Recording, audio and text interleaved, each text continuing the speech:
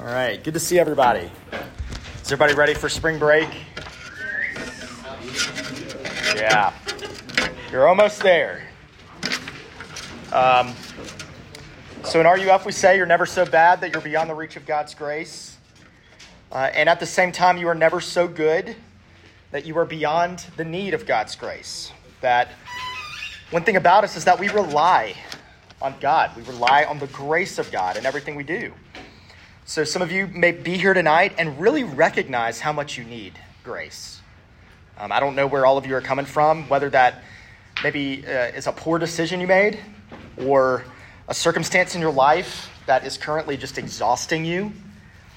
Know that God's grace moves towards you. It doesn't shrink back from you. That there's nothing that you're never so bad that you're beyond his reach.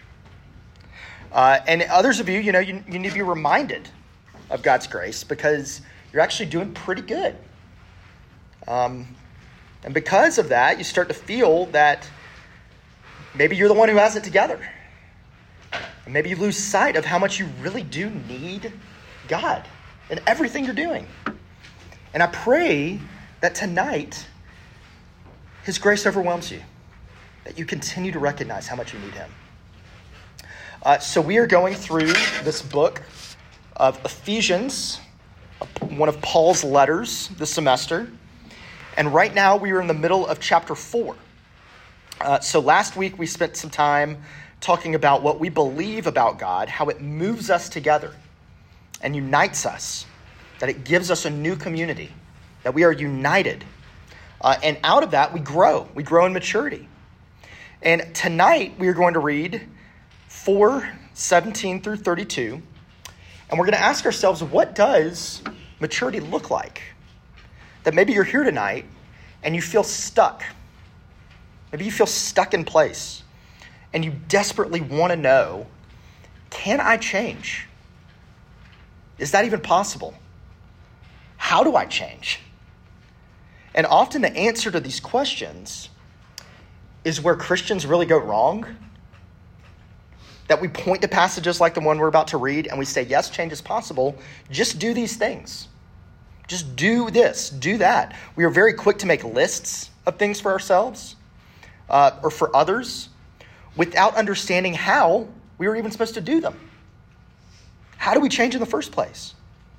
So church or the Christian life, it actually becomes a place where we just learn our task list or we learn our marching orders.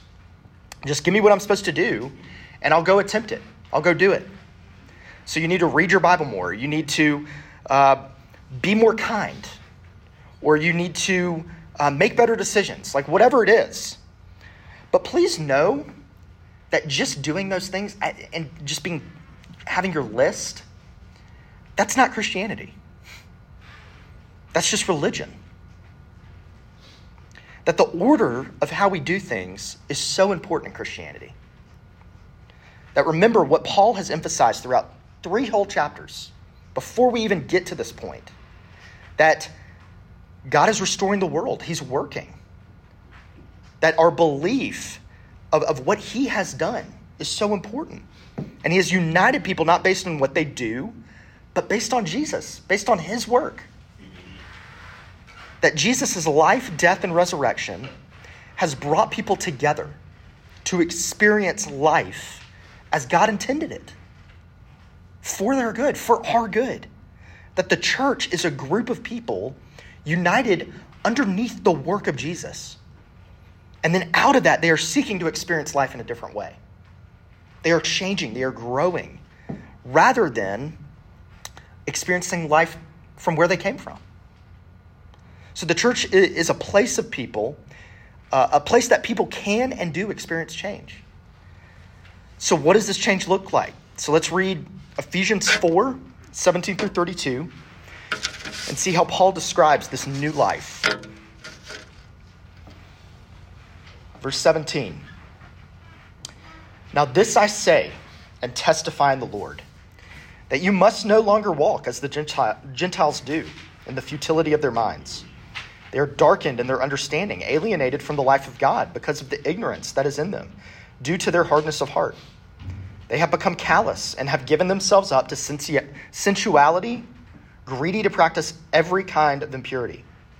But that is not the way you learned Christ, assuming that you have heard about him, and were taught in him, as the truth is in Jesus, to put off your old self, which belongs to your former manner of life, and is corrupt through deceitful desires, and to be renewed in the spirit of your minds, and to put on the new self, created after the likeness of God in true righteousness and holiness. Therefore, having put away falsehood, let each one of you speak the truth with his neighbor, for we are members one of another. Be angry and do not sin. Do not let the sun go down on your anger. Give no opportunity to the devil. Let the thief no longer steal, but rather let him labor, doing honest work with his own hands, so that he may have something to share with anyone in need. Let no corrupting talk come out of your mouths, but only such as is good for building up, as fits the occasion, that it may give grace to those who hear. And do not grieve the Holy Spirit of God, by whom you were sealed for the day of redemption. Let all bitterness and wrath and anger and clamor and slander be put away from you, along with all malice. Be kind to one another, tenderhearted, forgiving one another, as God in Christ forgave you. Let's pray together. Dear God, thank you that you give us your words, that we are not alone, that we are able to hear from you, and that it shapes us, it changes us. Thank you that your word actually does speak and is powerful. And so tonight I pray that we are able to hear that your word will change us, because we know we need help. It's in Christ's name, amen. So really the whole point of this entire passage is that if what we believe about God and Jesus is true, if what we actually believe about what Paul says in chapters 1 through 3, then what does that mean? Like how are we supposed to live now? How do we know what to do? It should affect us. It should change our lives. And in order to demonstrate this, Paul reminds the Ephesians of three things here: their past, their present, and their future. You all right, Connor? So, first point, Paul is reminding them of our past, where we came from. So look at verses 17 through 19. Paul doesn't hold back in his description of those who do not know Jesus, who he refers to as the Gentiles, people that are outside of God's people. So he first says that their lives are marked by futility, that this is what this looks like. This is where we came from. What does he mean by futility? He's saying that one of the characteristics of those who aren't Christians is having a sense of purposelessness. It's having a life that feels pointless, feels futile. This is sort of what the book of Ecclesiastes points to. I don't know if any of y'all have ever read that book, but it's in the Old Testament. It's known as the wisdom literature. And the author says in Ecclesiastes 2:17, he says, "So I hated life, because the work that is done under the sun was grievous to me. All of it is meaningless, a chasing after the wind." That sometimes we truly believe that life will give you fulfillment when you finally get that degree, or you finally have a spouse, or you finally accomplish some goal of yours, or whatever it is. But then you get there and you find out that it really doesn't do that. The actor Jim Carrey, I've quoted this before, but it's a great quote. He says, "I wish everyone could get rich and famous and do everything they ever dreamed of, so they can realize that it's not the answer." Good quote, Jim. He recognizes that there's something more than whatever we are chasing. That all the time and energy we put into finding things that will fill us, make us happy, provide for some deep longing we have, it's ultimately futile. It's walking as the Gentiles walk. It's not going to work. This is the futility of how the Gentiles walk. But he goes on to say that the reason for this futility and misunderstanding about life is due to their hardness of heart. At the end of verse 18, that a lot of times we think that people really, what they really need is just the facts. They need the intellectual understanding of the gospel, and then they'll become Christians. But that's not according to Paul. That there's something more than just this knowledge of truth. There's actually the love of the truth.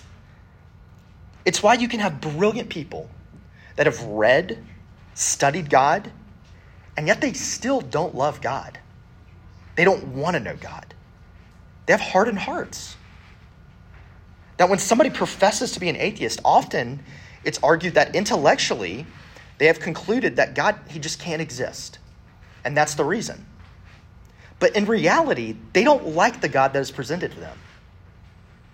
They don't want to believe. They've hardened their hearts. They don't really want to have that God. Faith is not against reason, intellect, or science. Please don't hear what I'm not saying. I'm not saying that at all.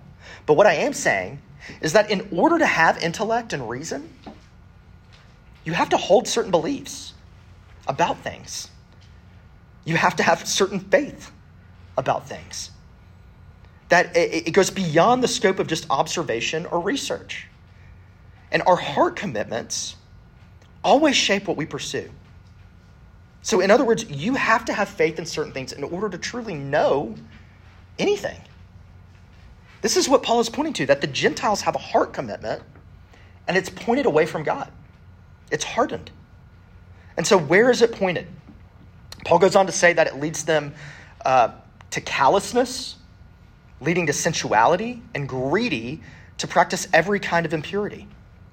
So what is this language he's using? Well, it's the language of powerlessness. It's the language of addiction. That futility of life that craves to have meaning, but recognizes it's futile, and it hardens its heart away from the only true source of meaning, God. It will find meaning. It'll just find meaning in other things that isn't God. That we become greedy for impure things because it's what we think will truly meet longings. It's what we think will truly meet our longings of our heart that we so desperately want. So we seek out sex, for instance, in ways that God hasn't designed it because we're greedy for it, thinking that's where all my longings will get met. But they don't. It's why so many people are addicted to pornography. Or we seek out popularity and status and power in the wrong ways because we desire to be liked or wanted and are able to find that in the wrong places. St. Augustine said this once: our hearts are restless until we find our rest in thee, until we find our rest in God. That longing, that desire to just be filled, be satisfied, it will never stop. You will be restless. So Paul moves then into where are we now? What's different? And so he points us to our present. And notice Paul says in verse 20, that is not the way you learned Christ. Which isn't really correct English. Like, when you complete a math course, you can say, I learned math. But when you met me and we became friends, I don't think you said, I learned Davis. I learned Davis, right? So what I think Paul is doing here is creating an emphasis on the difference of knowing about Jesus and knowing Jesus. What does that mean? Meaning you learned Christ. You became intimate with him. You didn't just learn about him, but you were woven into him. You became so close to him that you know him. Think about the ocean, which this is my plug for summer conference. If you want to see the ocean, come with us to summer conference. We're going to be going to the ocean, all right? So sign up. But think about what it means to know about the ocean. Like, you can picture it in your head. You can think about the creatures that live in it, the waves up against the shore. But you don't really know the ocean until you actually get in and experience it.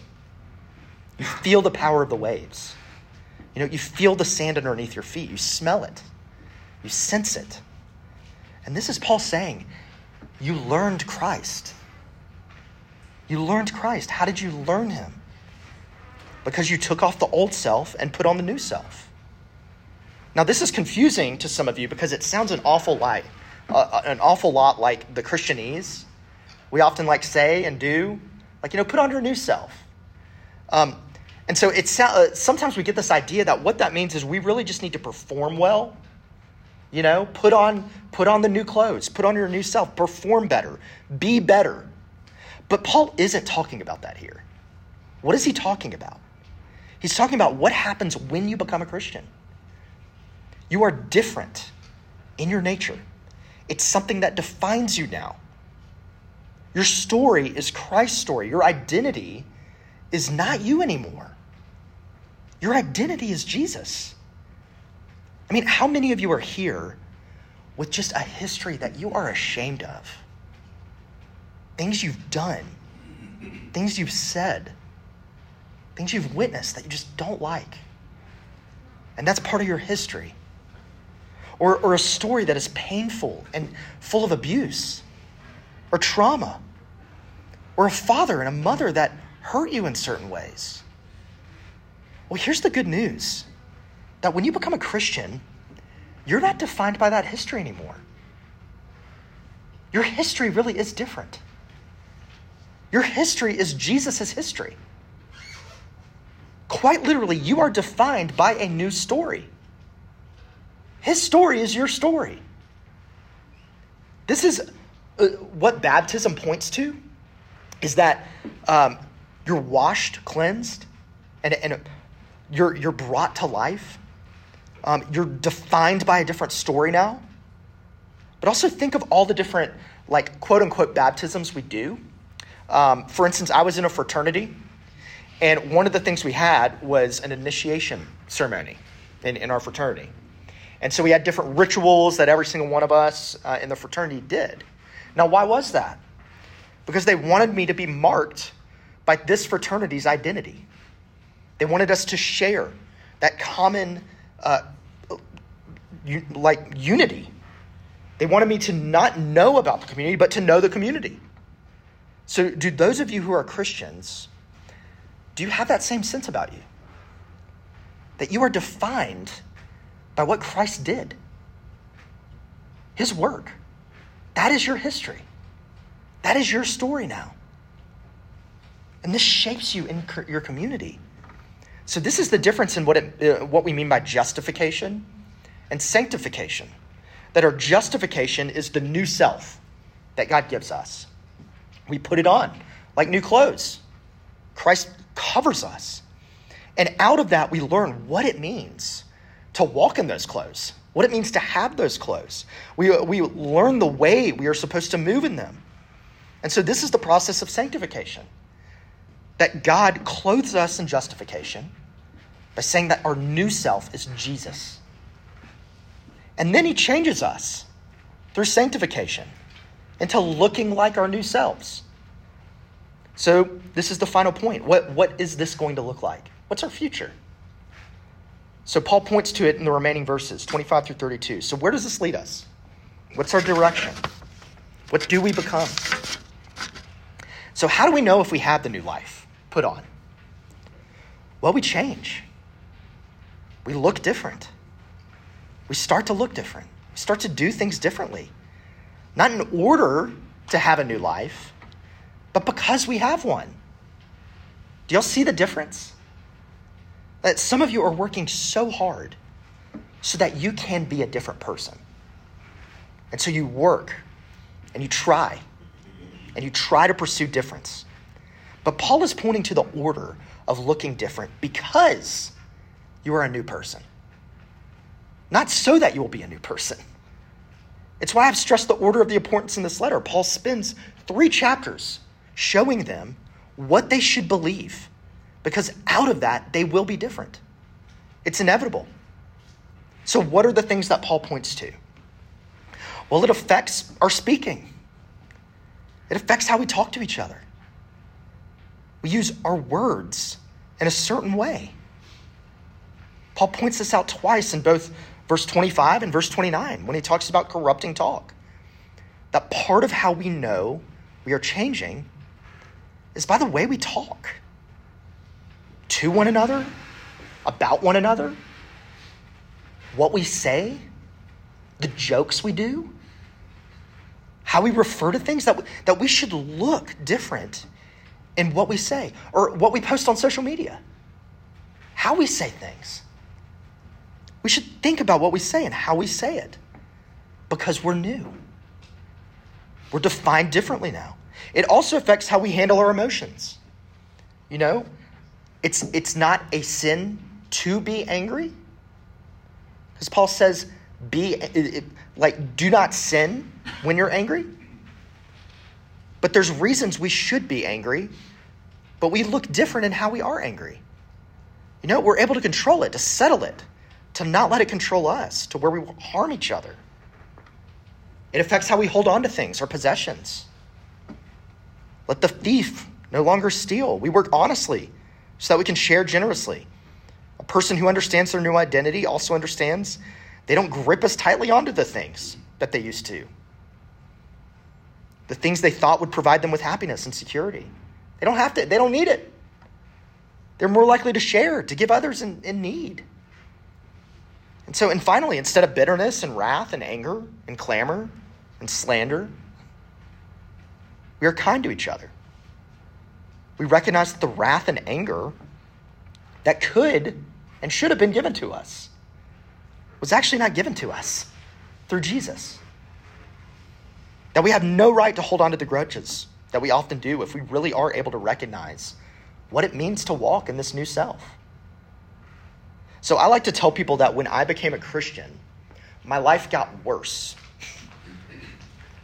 And so what do I mean by that? It's not that I didn't understand that I had salvation, right? That I was saved, or that Christ didn't give me joy.